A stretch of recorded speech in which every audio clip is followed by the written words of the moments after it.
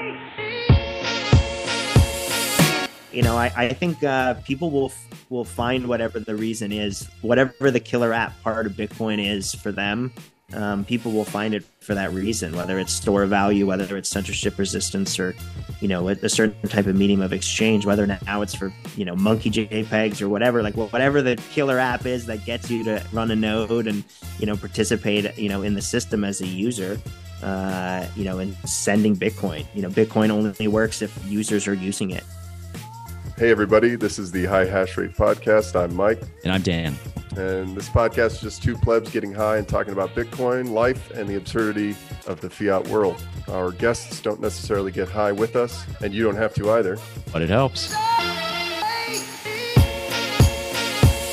Welcome back to High Hash Rate. Today we've got Mark Goodwin, who is Mark works at BTC Magazine, Bitcoin Magazine. He's the director of editorial print. How you doing, Mark? Thanks for coming on. Hey, Mike, Dan, thanks so much for having me. Yeah, stoked to be here. A nice little middle of the week evening hangout with a couple Bitcoiners. I partook a little bit before, so so we're all there, right. And be on the same level, and have some fun tonight, gentlemen. It's always fun when everyone's there. You know what I'm saying? Yes, of course. Hell yeah. Also, I feel like there's a component where if you can't remember the sort of vibe of what was happening or what you were saying. So the fact that we record it, you can sort of, you can see that. That's interesting. We could have video evidence of when, I trail off into a. No, it'll be me. It'll be me trailing off. But I should just ask, so what does it mean to be the director of print editorial? I just want to. Yeah, totally. So obviously, we have a .com editorial. With a huge contributor base, like 300 plus authors. And then we do a quarterly print release. So whatever the editorial is in the print magazine. The Bitcoin magazine, right? Yes, the Bitcoin magazine. We do a quarterly print release. I help do the editorial for that, with Joe Rogers, AB is on design. It's a nice little team there. So yep. Love the print issue. I'm in the final stages of finishing magazine about to come out. Feeling really good about it. The cover is amazing. I think it's the best one yet. So pretty stoked on that. Working hard. The content of the magazine is great, but I think it can be emphasized like how great, like the style, the pictures, just the vibe or whatever of Bitcoin magazine, at least since I've kind of followed it the past couple of years. I think it's great. How long have you worked there?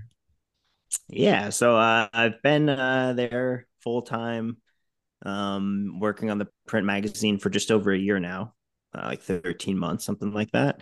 And I was writing for the online for about 4 months before that. It was pretty quick. And that's kind of the beauty of it, right? It was like I submitted a piece.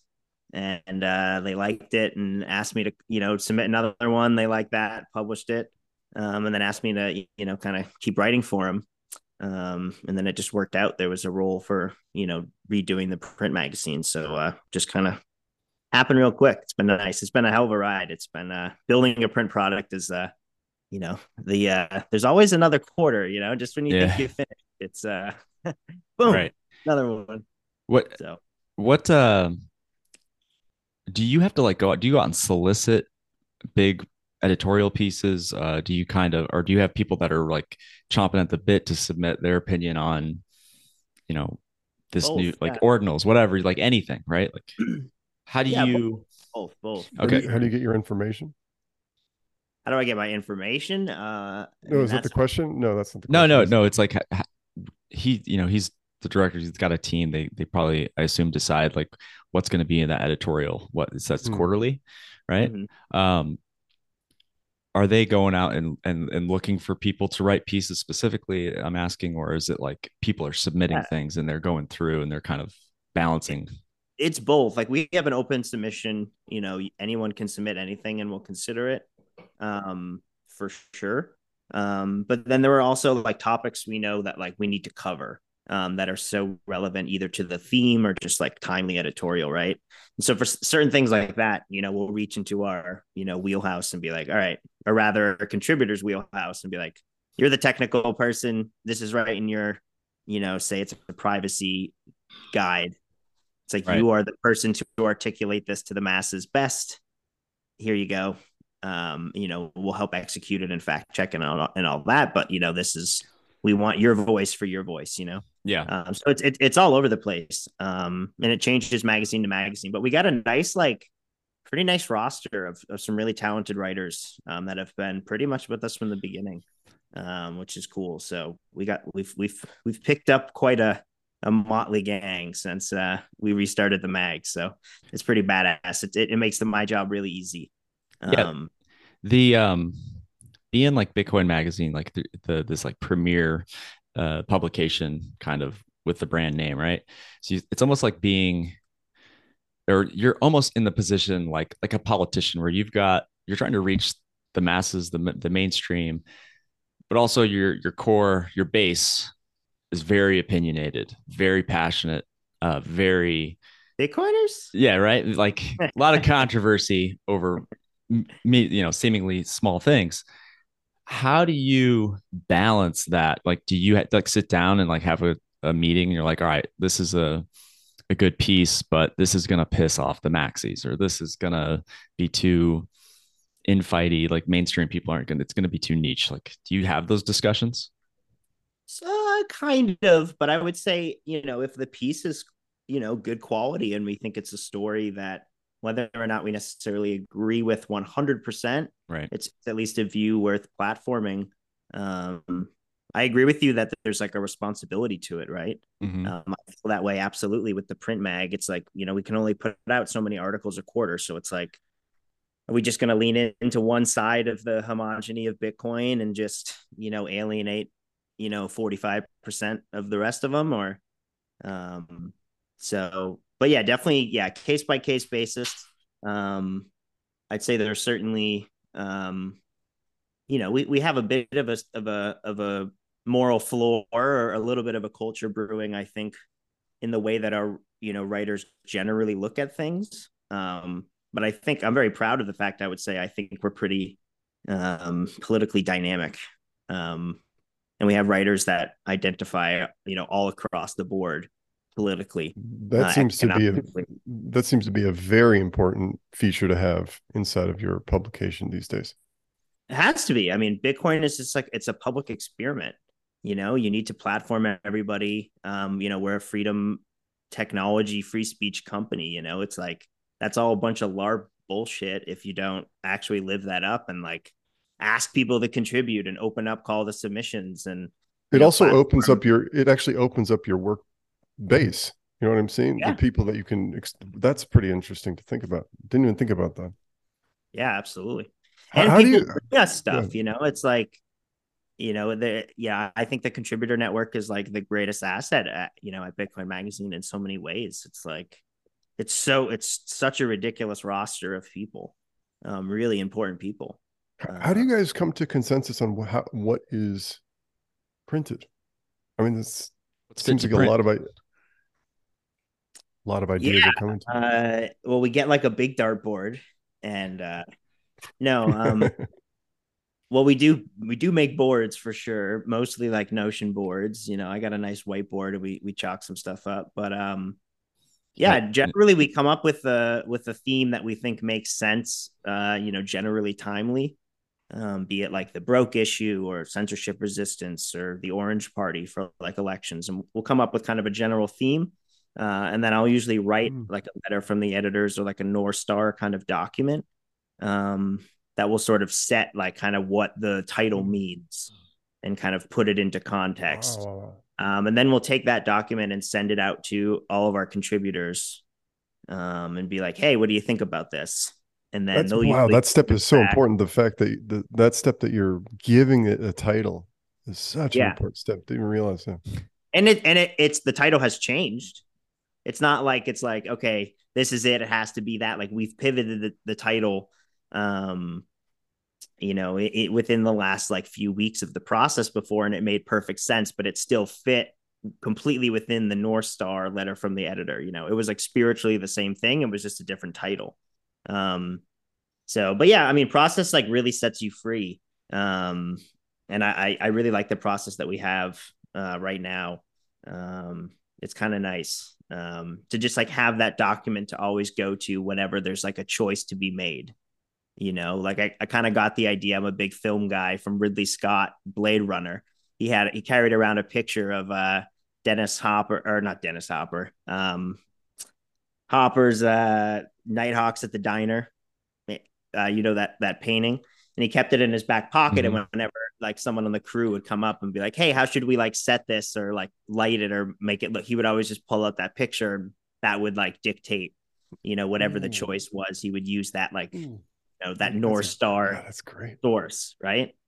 So I try to do that with the North Star document, and whenever it's like, hey, what design, what color, you know, I mean, AB does everything. She's a genius, but it's like, you know, whenever there's a technical question or a layout thing or whatever, it's like, well, you know, how can we relate it thematically?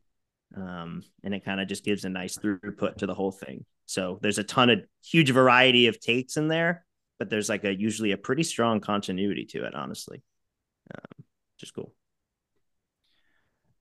So I like a magazine like Bitcoin Magazine. When it comes to like advertising and advertisers, I'm not really trying to think of this like as a the temptations that Bitcoin Magazine faces. More of an angle of how hard are like Ethereum and like some of these finance, you know, these casinos, like how hard are they trying to penetrate, like and get in front of the audience and like try to capture Bitcoiners' attention? Like how is it a big? Do you have a I lot like this of? Do you have to question. turn? Honestly, I like like that question. Yeah. honestly, that's a great question, but like, you know, I'm proud to say like it never gets to me. Like Nice. it doesn't get, it's never a question of like, are we even going to consider this? It's just never even been. It's just like absolutely no shit coins. No. Right. Yeah. I mean, it's like I asked because I kind of empathize, like working for a kind of a bigger brand in the space uh, that's trying to grow a company, trying to make money. It's like the temptations are so always there to like integrate this feature that's, you know, starting to cross the line of shitcoinery or just shitcoin behavior, even if it's not shitcoin. And it's the temptation's there, right? And you have to constantly like, no, like this is the commitment, Bitcoin only. But And it's that's where process is really nice. Like for like, you know, advertisement stuff, it's like we give them a design packet where it's like, these are the exact specs that we need. And these are the, you know, few, you know, qualifications for us to print it. And one of them is like, you know, obviously no fucking Ethereum pyramids or whatever right. sneaking somewhere in the back there. It's like, no, we're not going to do that. Yeah, but then there's like in my opinion, the it's more a morally gray line, and it just kind of depends on the person's how maxi hardcore they are. But with the prospect, I think you talked about it on a recent podcast of like how stablecoins are going to work, and people are trying to bring stablecoins to Bitcoin. What do you have like a maybe not a moral stand, but where do you see it going? Like, do you think it's an inevitability with like Taro, or do you think that, I mean, they seem to kind of have fizzled out. They made a big splash with headlines, but I haven't heard a whole lot of I mean, optimistic stuff about. yeah, I mean, I think regardless of how it ends up being iterated, whether it's on Bitcoin via Taro or not, I mean, I just think stable coins are, you know, a huge part of, you know, the next evolution of the dollar system. Right. So there was actually some weird news today where there was like a copyright lawsuit against I Lightning saw Lab. that. There's another group called Tari Labs, spelled exactly the same but with an I, that, you know, set up some sort of digital asset business, somehow arguably incredibly similar to Taro. So for the moment, they're not allowed to update the protocol, which is kind of weird. Yeah, Um, right. I saw that as well. It's that group that sued them and won is backed by like multi-coin capital, yeah, Pantera. Pantera, yeah, Yeah. So and Kyle, whatever the Solana dork is right. behind. They lost 90% on their fund in the last year, but apparently they've got money to sue Taro. But yeah, that's interesting. Well, they got a dollar printer theoretically, or you know, I don't know. But yeah, the dollar, the dollar evolution. I mean, I think what we're seeing kind of right now in the banking world is sort of arguably a crypto banking hit or like a nationalization of the crypto banks. So I think Right. we're, What do we've you been mean talking by that? for a while. Well, just like the way they sort of backstopped these regional banks, and depending what happens with these European banks and whatever happens the rest of this week, there's potentially a bunch of other banks that are caught in a similar position, that someone like, say, a JP Morgan or something would love to scoop up if they could, but now we're seeing this direct government backstop this new program. So I think we're going to learn a lot about the nuances of what that is, but I think there's a lot of opportunity for centralization of Oh yeah. sort of the extended crypto space, Yeah. I mean, especially with like paper holdings of these stablecoin issuers. um yeah, I mean, I knew USDC would be fine, but it's interesting to see what's going on with it, and that it wicked down to 33 cents on Binance, and mhm. be listing BUSD, and there's just like so much stablecoin war insanity going on, and we're seeing this big like national move, as theoretically it looks like there's banks failing, and it kind of does seem like it could be okay, like maybe there was this kind of just weird pop. But I don't know. It looks like people are betting on doom happening, so we'll see.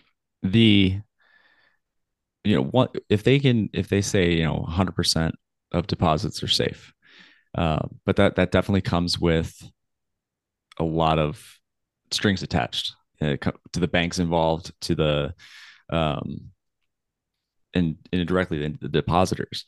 So once they're doing this, they kind of lock you in, and they'll see that if it works, people are willing to put up with it, and they're going to start pouring in money, and then they can keep tightening controls, keep adding stipulations, because if people are flocking into the safety, it's kind of given them the go ahead. I think that's probably where the CBDC comes in. I don't know if the CBDC will be this digital coin that you get in your wallet on your phone, or this you know blockchain solution. I think it'll look a lot less obvious as crypto, and more it'll just kind of happen in the background, and all your bank accounts will start having restrictions on them, because it'll be the regulations and the strings attached that come with that banking facility and those safe deposits.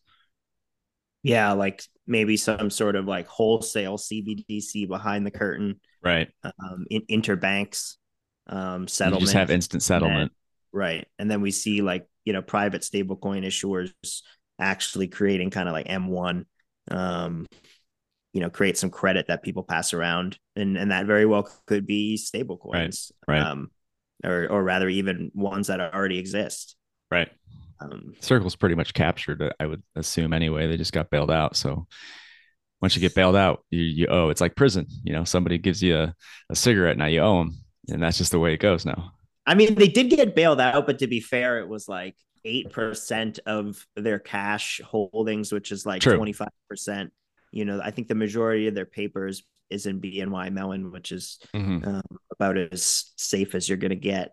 Bank of America and JP Morgan maybe aside, but um, so, but yeah, you're right. I mean, a bunch of stuff just happened, to the crypto industry, from a banking standpoint, just directly with Silicon Valley and, Signature and Right. Silvergate. So I think we'll The feel those ramifications for quite a bit. I think I don't know if you know about stable sats, what they're using down in Bitcoin Beach Wallet, Yeah, yeah, Megaloy. yeah. And Mm-hmm. then I think Arthur Hayes just Yeah, posted about like the nego. I don't know. Something starts with an yeah, N, the dollar, but it's essentially inverse perpetual swap. I don't know exactly, but it's long and short the dollar, or excuse me, Bitcoin, at a way that evens out. So like you constantly have this stable amount of Bitcoin in your wallet. And I've been down to El Salvador. I got the wallet itself, and I've used these stable sats for several months now, and I don't keep a ton of money on there, but you can kind of switch it between your wallet. You can have your Bitcoin wallet or you can have your USD wallet, and you can just, but with the push of a button, you just switch any amount back and forth. But what you keep, like if I keep 20, $30 in these stable sats, it's been, 5 months now. It's still there. Like it's still holding up. It's never dipped. I get alerts on my app. Like I don't know if this thing is scalable Hmm. really broadly, but it seems to work. And that it's you never have to touch the Bitcoin or these stable coin rails. You never have to, even for a second, right? Like even just to use it for a split part of a transaction where you got to have some trust and you got some censorship resistance problems.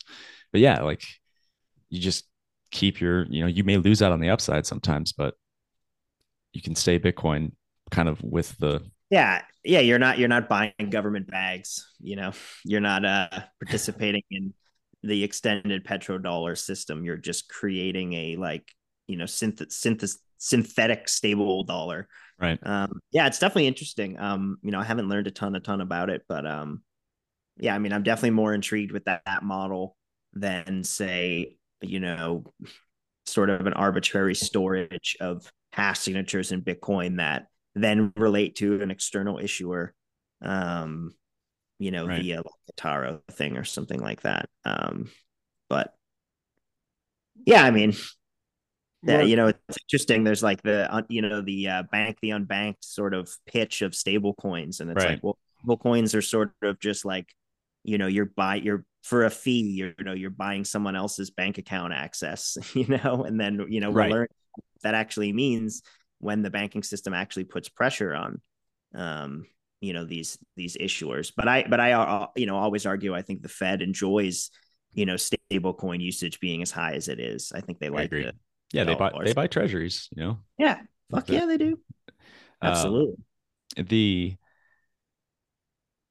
the I'm stoned. I know it's going so many questions. I did have a question. Yeah, sure.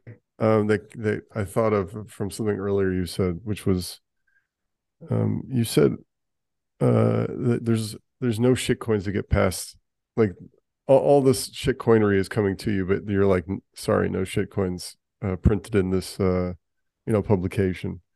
I'm wondering, like, how did you get there, and like where on that Matthew McConaughey meme are you on that scale? Does that That's make any sense what I'm trying to Of well, say? I'll being try and like a how shitcoin did you respecter. become a maximalist? Like what was your journey? Yeah, How did yeah, yeah. you I mean, I think it's important for maximalists to like talk about their beginnings, 100%. from a learning standpoint. 100%. And I was lucky, like I learned about Bitcoin from a Bitcoiner, and I always knew Bitcoin was the unit of account. And I did trade shit coins for a short period of time there. When when GDAX listed, Litecoin and ETH and stuff when it was bright and Oh yeah. shiny. I fucked around with that, but I learned, pretty quickly. Not I didn't get burned or anything like that, but just like, it's like, oh, it's just much easier to just work and put money into Bitcoin and save that way rather than trying to trade or do ratio trading. And I learned a lot. It was a lot of fun. But yeah, no, I explored that space a little bit. But Bitcoin was like never even close to less than like, like 80% of, it was really just like for fun. And then, right around, the lockdowns and all that bullshit. Right, just a little bit before that, um, really kind of got turned on to, that it's okay to entertain that stuff in a good faith way to learn about it and be able to like articulate why it doesn't make sense. But humoring it is really not, the productive thing. And really was like, okay, I'm just going to focus everything, into Bitcoin. And I was doing a lot of art production and working with a lot of artists. And this was like in the first, kind of NFT boom, and everyone always wanted to know about NFTs and stuff. And I was like, honestly, I think the best way for an artist to navigate this financial environment is like get some Bitcoin and be able to buy, future time, to be able to spend and, do your craft. It's like, it's this really amazing commodity of time. As Bitcoiners, we believe, sort of it's going to have this disinflationary effect and, against fiat, and it will grow over time, in purchasing power. And if, you want to operate in the economic digital economy as an artist, you should use Bitcoin. So it just made a lot more practical sense. And also just, it seemed what was important. Um, it's like, they're just completely different things. Um, and yeah, I think Bitcoin is such an important invention and technology, and it's going to have, obviously huge implications and effects on the world, and none of those other things are going to do that. So yeah, I'm a pretty staunch maxi for sure. And it's water's warm though always. Because I'm just lucky that I had good teachers, and had good sources of information, and I feel it's my duty to pass that back along, and try to find signal out there and propagate it. um, Who were your teachers? I mean, Andreas for sure. I mean, pretty much all of 2017. I like went to bed every night, catching up on Bitcoin, listening to him. He was huge. Kaiser Report was huge. Max and Stacy were, sort of my like, speed run through macroeconomics and, the political nature of money. And, I watch Kaiser Report every day, or, every like three, I forget exactly their filming schedule, but at least 3 times a week. I They watch that they for they years. had a great show. Those two. They had a great show. So good, so good, so good. And they're still doing great stuff. But that show was, yeah, huge. And that show introduced me to so many other people. That was really the first show that platformed, or at least the first show I was, familiar with, that platformed Bitcoin authors. So, that's where I found out about Jeff Booth and Nick Carter and, Isaiah Jackson and, I don't know. I mean, I've so many Bitcoin books, it's insane. Nick Bhatia probably. But yeah, nowadays, I mean, there's so many good. Everyone's got a take, which is great. Because even if it's not, necessarily 100% right, there's usually something to learn from it. Um, and curate yourself a nice little list of people. Twitter's pretty incredible for that. Yeah, there's so many incredible teachers, and I love going through old Medium, Bitcoin blogs, and reading what people were saying about the block size war during it. Like I find that stuff really fascinating. Shinobi is one of my favorite writers in the space, and it's cool to go back on through his blog and see it, in real time, calling out, Yeah. the exponential issues with scaling with big blocks, and why we can't do this to the UTXO set.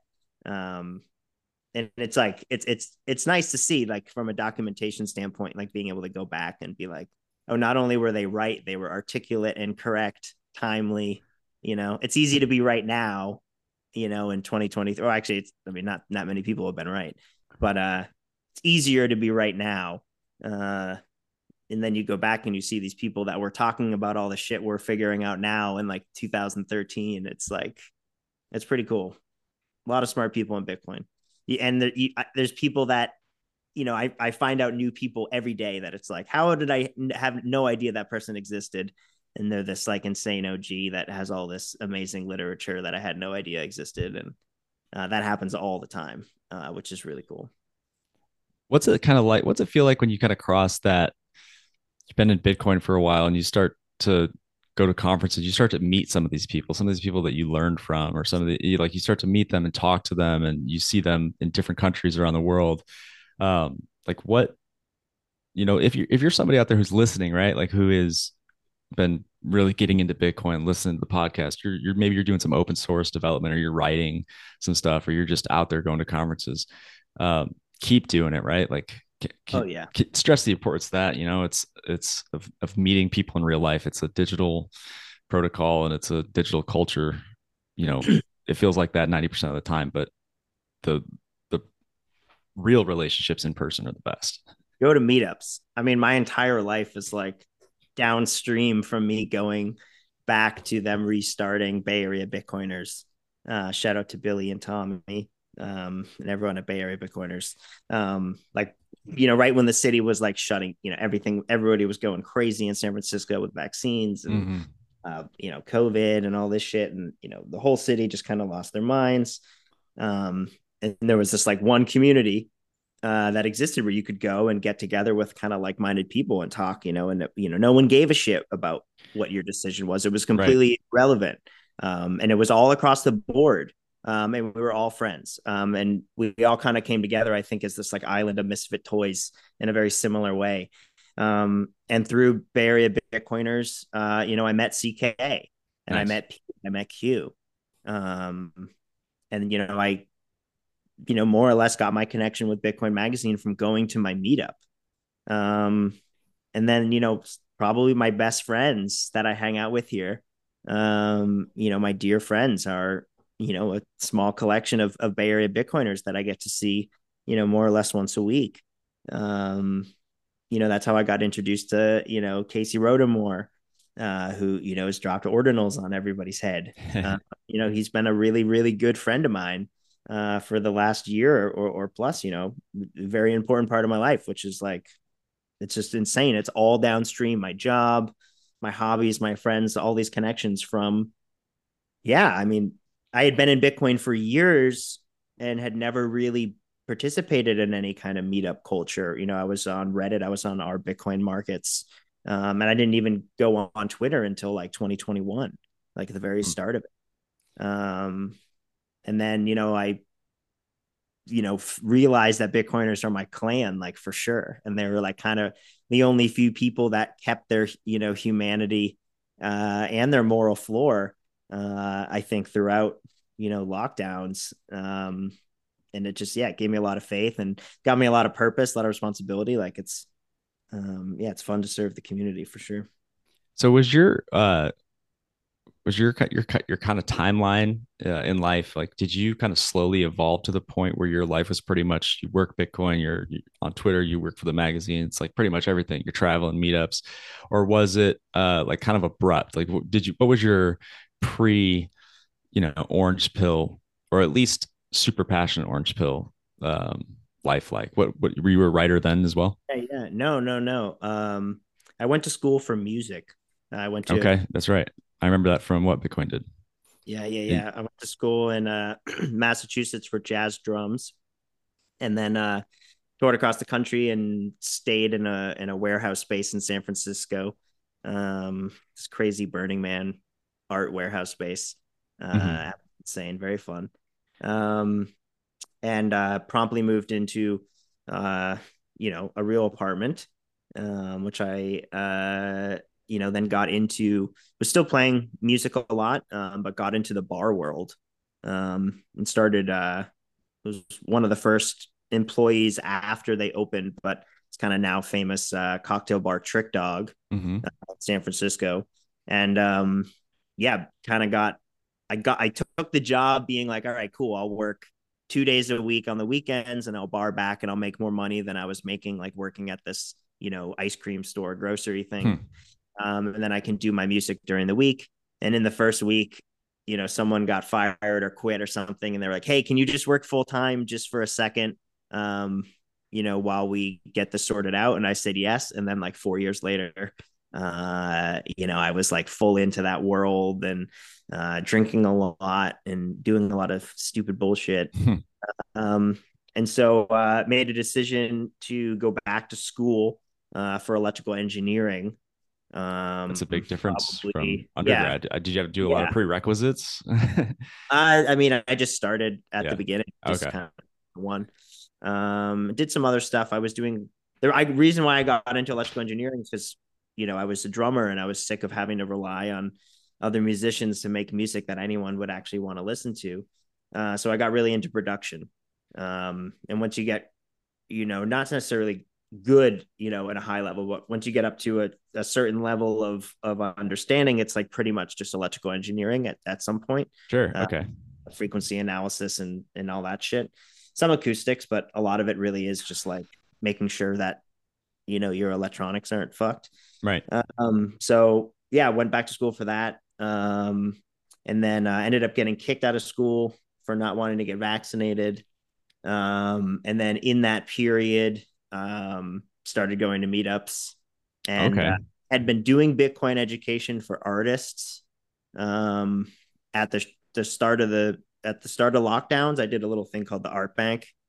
Um, and we did streams for, all my friends were basically industry people that also were artists. And Hmm. so they either had, you know, a bar gig or an actual like art gig, or a music gig. And when everything shut down, they lost everything, and like no one had was able to do really anything economically. So luckily, I had some Bitcoin, so friends and I got together and we threw shows for people online when everyone was locked in. We did like streaming shows. We did like 15 concerts.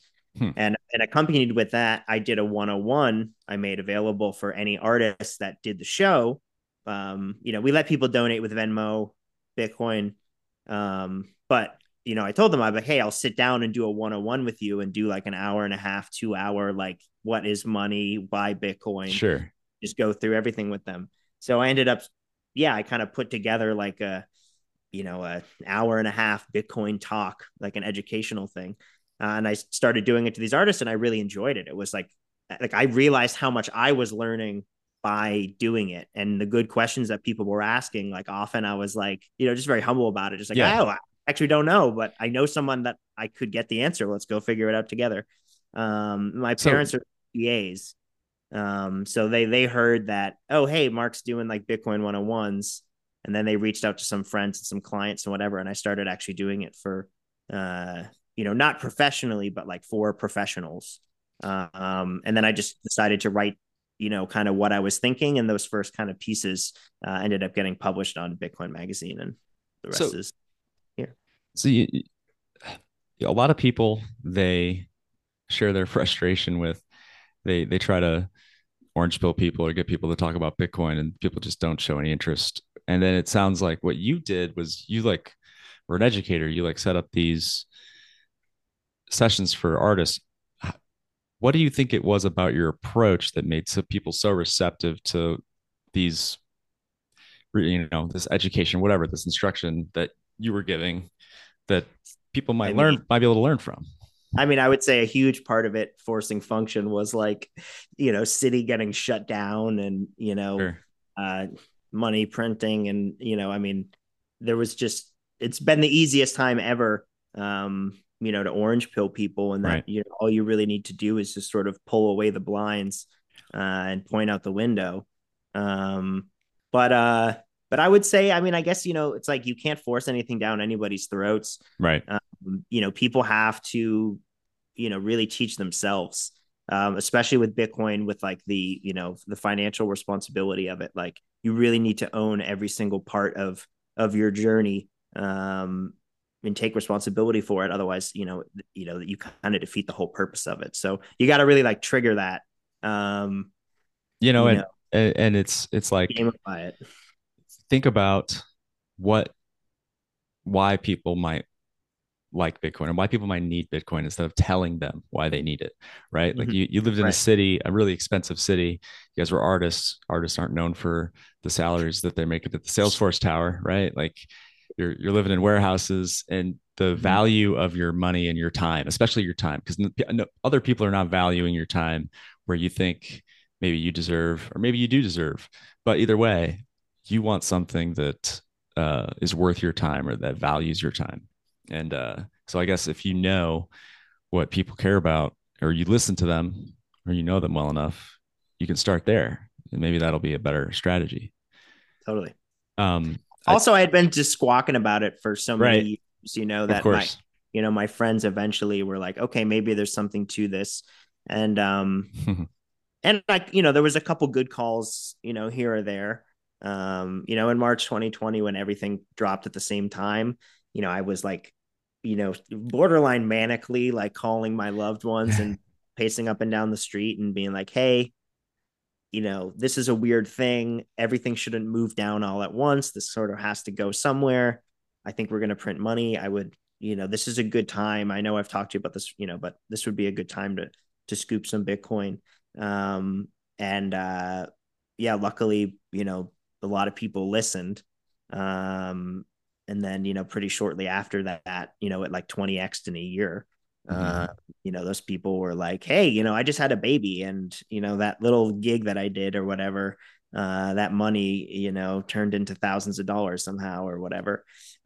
So, you do that, you do a little magic, and people, see Bitcoin go on a ridiculous bull run and then go, Sure. okay, maybe there's something Yeah, to this. for Then, sure. of course, they get crushed and demoralized because they buy at 60, and here they are being like, oh my god, is the banking industry and the world economy about to collapse? Like, that's not good. But hey, they got to earn their stripes somehow. No free lunch, baby. 100%. I just Um, thought of I just thought of the sort of waves crashing of the surfer sort of thing Mm-hmm. coming at you. You know what I'm saying? I don't know. That's an interesting image. Sorry, Oh go yeah. ahead, Dan. yeah, I was say, were you always like a mathematically or technically inclined, or did you kind of note, or did you kind of learn that you were through music and being a producer? Um, I would say I learned that I enjoyed it a lot through Hmm. production and through Okay, music. right.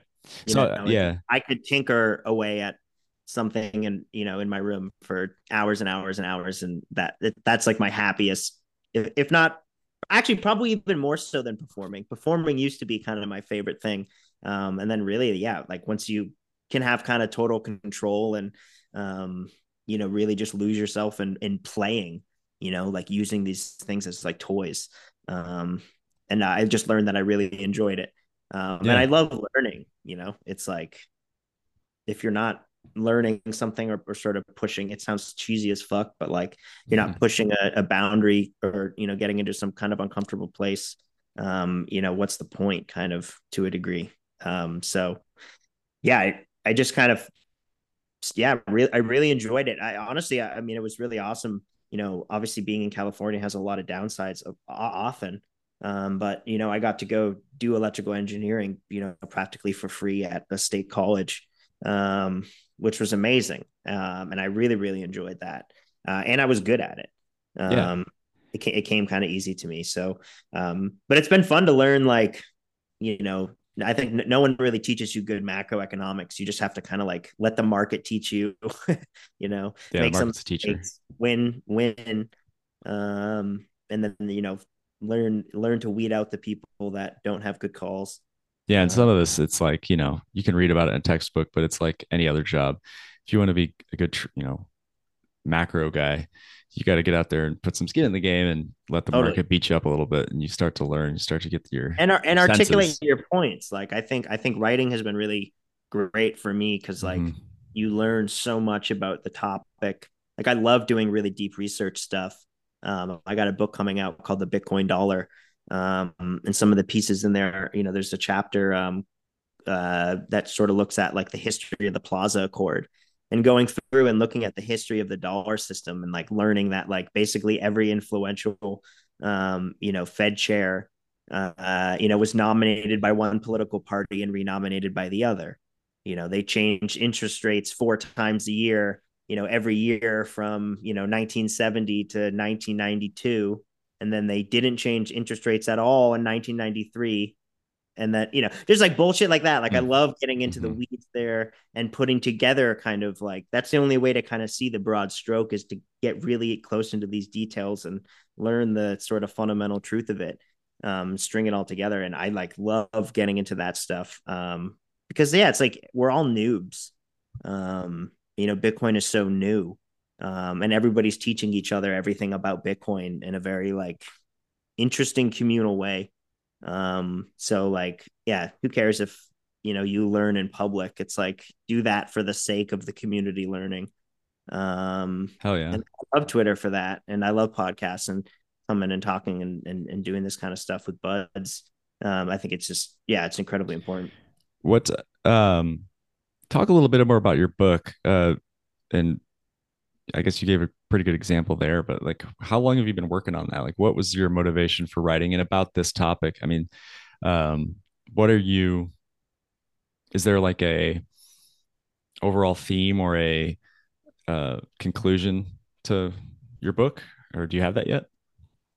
Yeah, I mean, the book itself is, kind of two parts. The first part is kind of a look at the history of the dollar system. Talks a lot about Bitcoin as well, but talks about kind of the near history of the dollar system. Talks a lot about, the way stable coins and treasuries and interest rates all interact with the dollar system. And then kind of ends talking a little bit about the game theory of like the global bargaining problem, that is, the world economy. And then the second half of the book is much more about Bitcoin, and a couple of technical functions and a couple of philosophical functions, I suppose. About the implications of Bitcoin as a replacement to this. It's like not really a currency, not a commodity, this kind of new thing. Okay. And I think the idea of it was like, I wanted to write, kind of a high enough level that someone who, has a general good sense for logic, but doesn't know anything about Bitcoin or money or the dollar system or anything could like start from, um, and, basically be all caught up, by the end of it. So there's definitely a lot of insider baseball. There's a lot of Bitcoin stuff, but there's a nice glossary. I'm trying to hope it. I'm hoping that it's like kind of a one stop shop for sort of people that say, hey, say there is big banking bullshit that goes on, in the next few months, and people get interested in Bitcoin and they want to Right. like know where to go. I think this would be a nice book, and it'll be like 150 pages, probably maybe a little less. Couple sitting book. A handful of it are things that were previously published online, but like heavily edited, and then a bunch of new chapters. But Yeah, I mean, the general idea of it, the Bitcoin dollar, think of it as sort of like the petrodollar, Yeah. but replacing petrol with Bitcoin. So that's kind of the general theme of the first half, is how that mechanism will be set up, why there's evidence of the US dollar system doing shit like this, and why Bitcoin does sort of defang political money, and why it's so important. And like everybody needs to know this stuff, because their lives are so greatly affected by fiat money and by arbitrary monetary inflation, and inflation targeting. Um, You, you so yeah, call to I got, action a little bit. it makes me think of a question um, that you probably could speak to this is it's basically how will getting into Bitcoin or sorry, how will Bitcoin change media in the future, do you think? Um, I mean, hopefully some sort of immutable truth layer, and a time stamping tool. I mean, I think from a journalistic standpoint, I think Bitcoin is a really underutilized time stamping tool. And I'm also super jacked up, about some of the more creative implications of inscriptions for stuff like that, for having kind of an immutable data layer. You want to pay the Yeah. fee, to store this on everybody's nodes forever. Here's where you drop your data cable. Here's where you drop your insurance files. And then, everybody can access it and can see that, it hasn't been changed. Or for contracts, using Bitcoin as a way to create immutable media. In terms of actually like the media, like as like a sort of, maybe from a little bit more of like a journalistic content standpoint, I hope, yeah, like, having some arbiter of truth, of immutable truth will, hopefully put people back in line. Um, but Yeah, I think just general, decentralization. I think independent media is, huge. I mean, the fact that we can all just kind of set up and do this and have a platform and talk and be able to broadcast it is, incredibly powerful. So I think, in general, audiences will flow less so to the platforms, and the people put up by the platforms, in the way like our legacy media is set up now, and maybe more so the audience will flow directly to, value creators or content creators, and more of a direct, it's a bit of a meme, but like the value for value system, Hmm. model. So I think it will have huge effects on art, huge effects on media. But I don't think we even really know what that's going to look like, What, moving forward. is there like a value for value concept in shitcoin land? Does that Yeah, happen? I think that's a big part of a lot of the shitcoin land stuff is like basically, obfuscating that it's just a data or just a value for value Yeah. protocol that doesn't really need a new token at all. I think that's a huge part of shitcoin marketing. Is like, no, it's a token for creators and it has the thing and it does this, but it's like, well, you could just use Bitcoin, Yeah. you know. So Yeah. So I think well, I think your book and I think this kind of thinking, and if you what you're writing about, um, couldn't come at a better time. So, like what you were saying about the banks collapsing and people starting to think more about what's going on. My story, it was like the 2008 financial crisis was right. very dramatic to me. And like, it was all the scandals. And I was reading about, who wasn't getting sent to prison, who was getting bailed out, and just kind of seeing the corruption in all of it, and just kind of the game is rigged type of thinking. And that's what set me down my journey. It started consuming all types of content. Ron Paul, Peter Schiff at the time, uh, Austrian economics, and then it made me more susceptible a few years later to Bitcoin, to be pro Bitcoin. And I think, so we had this meeting at work on Monday after all the chaos of the weekend, and it was just kind of, this is the opportunity, like to push the narrative, to be bold, to point things out, because with FTX, with what's happening on Wall Street, or Silicon Valley Bank, and what's going to probably eventually happen on Wall Street, there's just all this corruption, and people are like focusing on it. Like, it's always been there. It's always just in the back of our mind. But when things are going well, it's like, hey, it doesn't affect me. It's maybe helping me. But now everybody's mind is focused on what's going on. So besides what you're already writing, what do you think is the most important aspect to focus on right now in terms of narrative when it comes to kind of getting people to look at Bitcoin and what Bitcoin solves in this scenario I from mean, yeah, I think it's really all about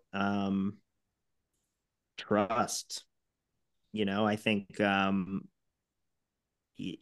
that's there's that great Satoshi quote. That's pretty much the major problem with all traditional currencies is the trust involved. And that was a horrible butchering, but you know what I'm talking about. yeah. And I think that this is I think the public's trust has been violated in a humongous way. Routinely, in the last few decades for sure. I'm kind of a 9/11 kid. I was like Mm, 11 when that shit happened, and I've been gaslit basically my entire life with the stuff after that. sure. What does it mean And to be then an what does it mean to be a 9/11 kid? What does that mean? Hey. I mean, yeah, not like we had like t-shirts and stuff, but just like we were born at that time where that was like a lot. I was in like sixth grade or something. The It's like theme of life one of the was the war against terrorism and yeah, there was like a before and patriotism, and after yeah, that even like a kid could realize. It's like, oh, totally. now to do shit at the airport. Now we gotta, Yeah, um, you know, it just was a world changing event that happened at a very formative time. But and then I think obviously with the lockdown stuff and a lot of COVID, I think there's just been a giant violation of the public trust from these institutions that have held our trust for so long.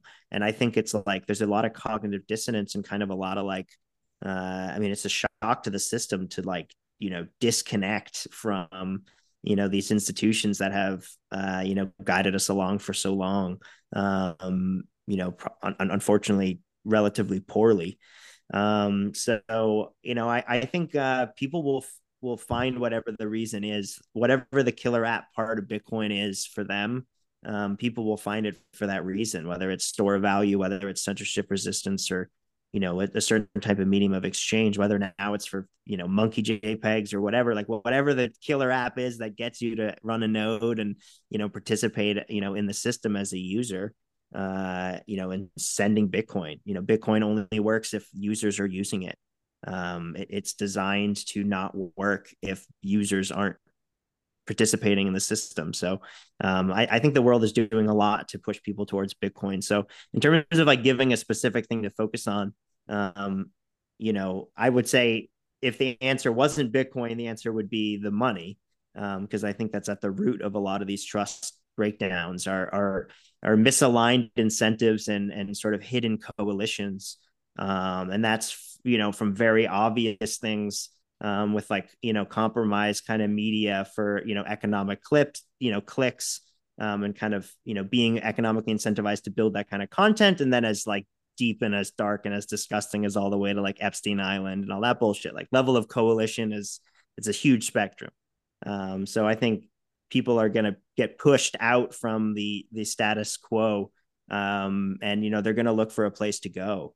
And like I'm very excited for like the walk away left to like wake the fuck up and be like, okay, I can't vote for Joe Biden anymore. What are we doing? Uh, you know, and sorry to get political, but just like, that walk away left, these traditional liberals that, are against big pharma, are against Yeah. authoritarianism, are against central banking, blah, blah, blah, or Wall Street deregulation.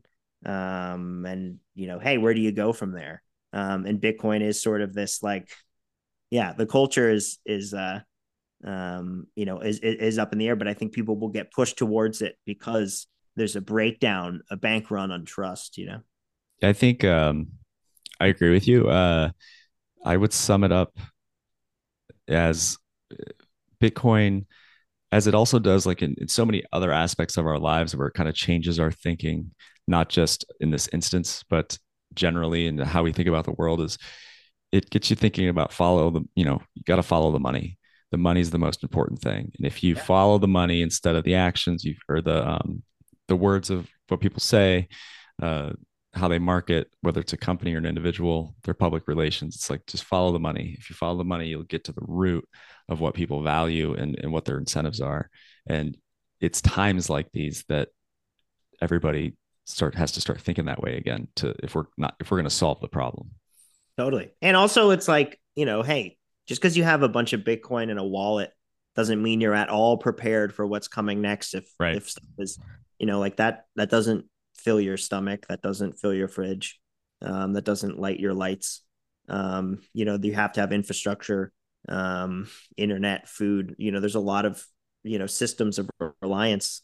It's like I think there's a fair share of Bitcoin maxis that are ordering Uber Eats, 3 nights a week and that kind of stuff or whatever. And I'm not, hey, do it.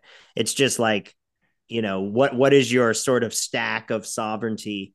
Mm-hmm. Money is a huge, huge, huge, huge one because it really is a cornerstone that you can build other ones off of. But it's high time, we build some better local culture, and start eating better and all that, not to get on my Taking personal responsibility, not just yeah, expecting our right, leaders to do it and our right, politicians. We gotta, because part of the reason that we have such shitty leaders is because we haven't been taking the responsibility as citizens, and we let this happen. So this is our fault too. A lot, I have a lot of conservative beliefs, but the libertarians, they take for granted what they are responsible for in this whole mess because they've allowed it. And maybe some of us are getting fed up and we're speaking out about it more. But where were we 2 years ago, 3 years ago, 4 years ago? Why did we let 2020 and the COVID lockdown? Why did we let that get so bad? Like we're it's complicit to an extent. I'm not saying that it's yeah, our fault, but yeah. So right. it is crazy. I mean, yeah, but man, I mean, some people are way more complicit than others, Yeah, 100%, 100%. but yeah, you're right. I mean, it was shocking and kind of, yeah, it was weird to see everybody just kind of being like, are we all just gonna let this happen? Right, Like, what can we even really do? And again, that's another great point.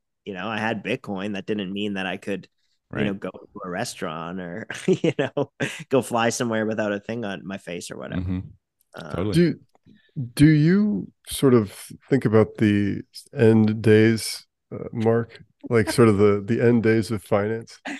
Or yeah, I reckon we got 3 days left, the and metaphorical revelation that we're coming to. yeah, yeah, yeah, yeah, yeah. Book of Revelations, children. Um, wait, sorry, wait, roll that back. Uh, do I think about the end of days of the financial system? Yeah. Do you think sort of because so many times in sort of Bitcoin podcasts and things like this, it's referenced about these collapsed civilizations and sort of going through that, what that would be like. Are we going through that? I think about this all the time, sort of this apocalyptic financial catastrophe that we'd all have to go through, where we're all have to worrying about where we're getting our We are, bro. fucking electricity and shit from. Exactly, right?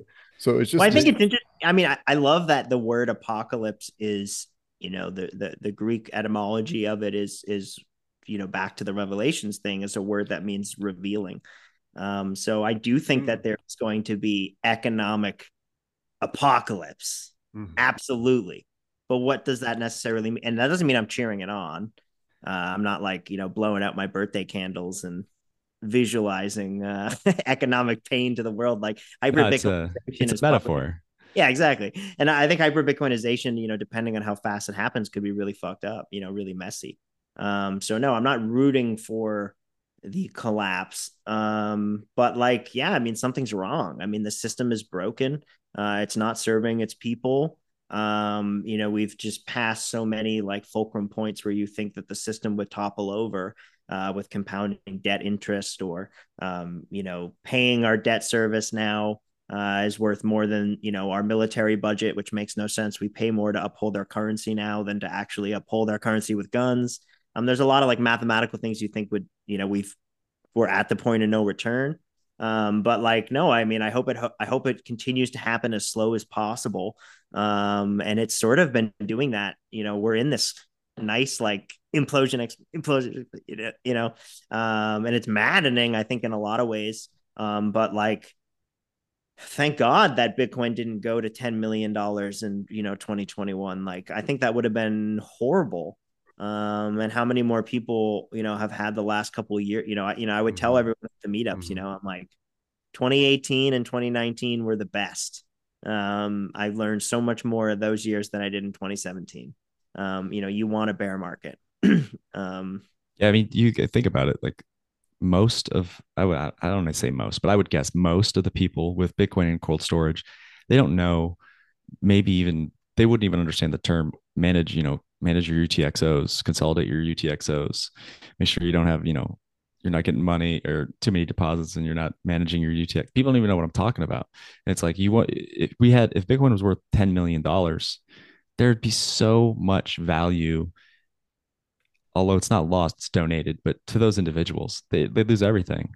And people would run away from it because we are not ready right. to for that much, for it to be that much responsibility yet. But we're Also, it's growing. so, if it's worth $10 million, it's like so exclusive. It becomes so exclusive. But Bitcoin Depends. it's Yeah. basically like always affordable. That's what's kind of interesting to think about. Yeah, I mean, it becomes exclusive in like a psychological way, Yeah. but like Bitcoins don't exist Right, exactly. Yeah, right. in any way. It's like it's just Satoshis, and there's 2.1 quadrillion of them. That's not that scarce. Quadrillion is a huge fucking number. But I hear you. Yeah, you're totally right. I mean, but that's what I mean. I think it would have broken a lot of things. I'm glad that I'm not glad, but it's just like it never was going to be that easy. This is a seismic shift. This is arguably a revolution. I hope so. Um, and hey, yeah, we're in the they fight you phase. And they were always going to fight with regulation and fiat on ramps. Certainly, trusted third parties anywhere they could become a trusted third party, they will attack that vector. And Mm-hmm. well, here we are. So Yeah.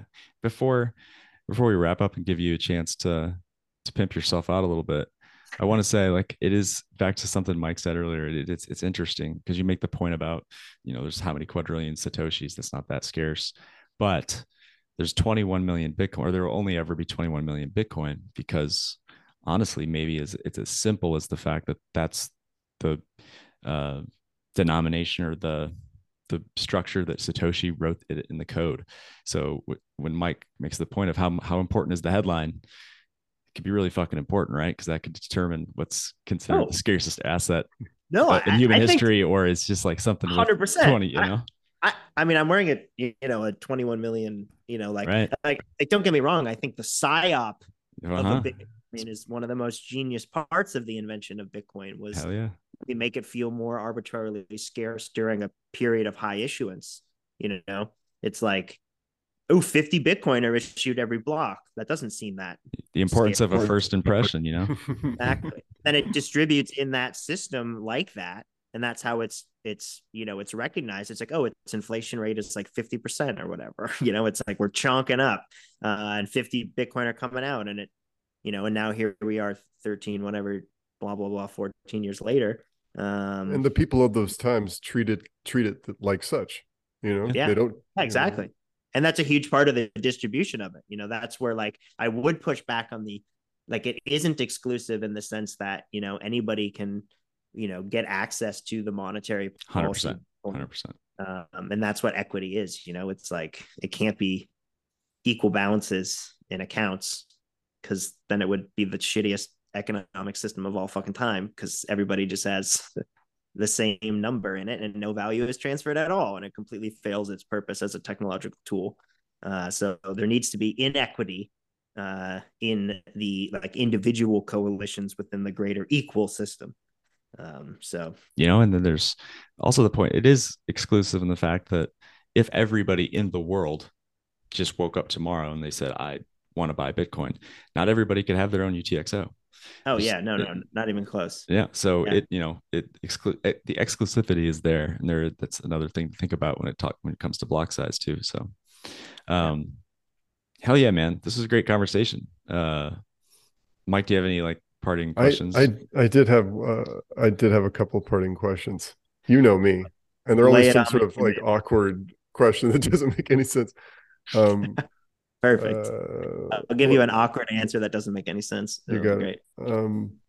I was going to ask you because you obviously do a lot of research, something that interested to me.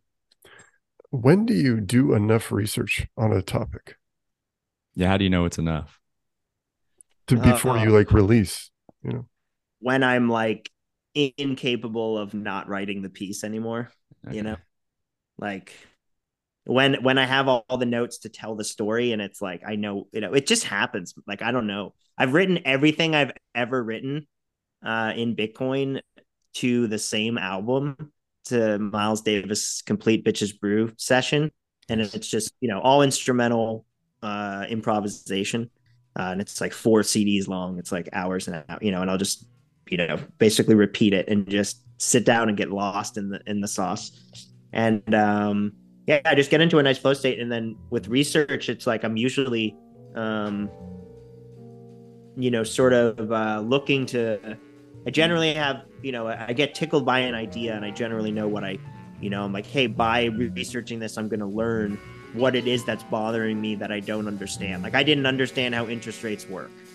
Like, I knew how they work, but I was like, how Yeah. does this actually affect, like, global economics? Why would we do something like we did with the Plaza Accord? Why would the U.S. do coordinated central banking and devalue their currency? Like, why would we ever do that?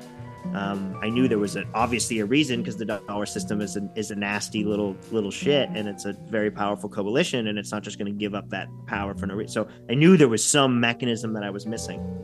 So then I just go and dig and read, and then when I like figure out what it is, that's the thing. It's like, I fleshed out the notes, and then you let the numbers kind of like tell the story, and then yeah, it's just, I don't know if there's like, I don't build to, I certainly don't have a system for writing where I'm like, intro, 3 bodies, there's no, process like that.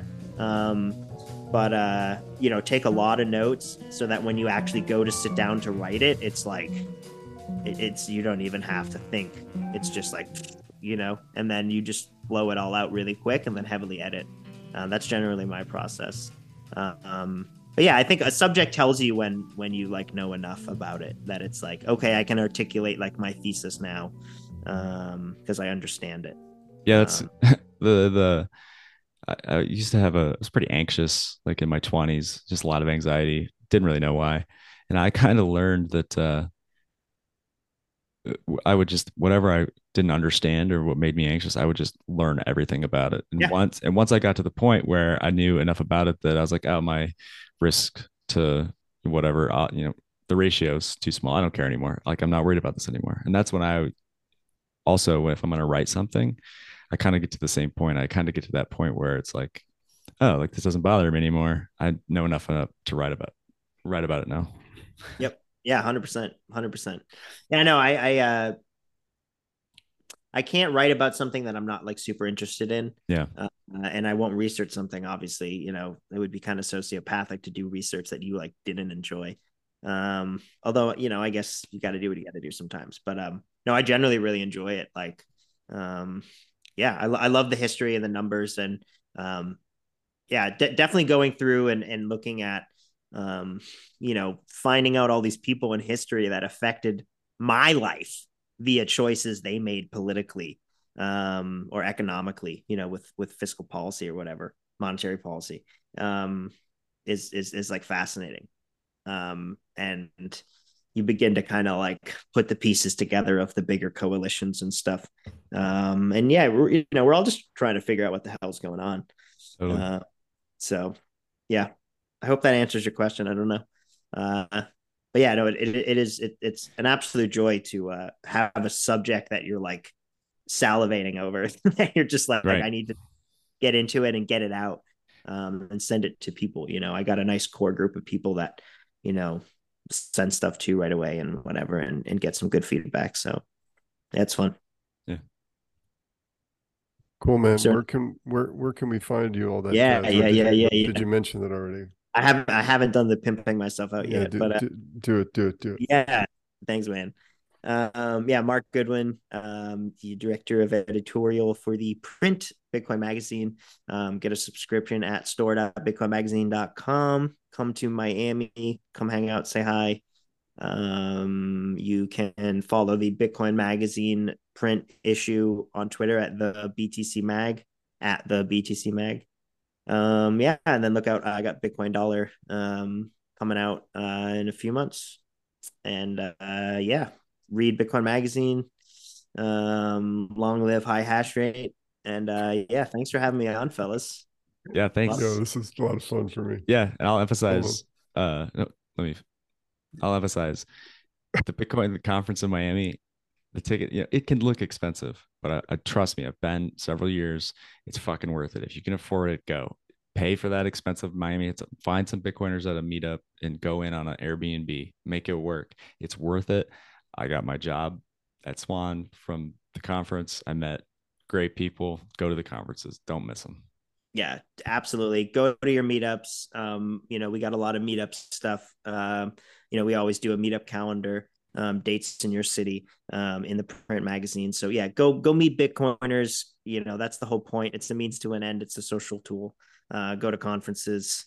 Yeah, man. Yeah. Thanks again, guys. A lot of fun. Yeah, for sure. Thanks. Thanks again for listening to the High Hash Rate podcast. You can find us on Twitter at High Hash Rate, or you can hit up Dan at Heartland Bitcoin, HRTLND Bitcoin, or myself, Mike, at Run Dance Bitcoin. That's all one word, Run Dance Bitcoin. If you're a fellow pleb or you just want to shoot the shit with two high Bitcoiners, reach out to us. Holy Toledo!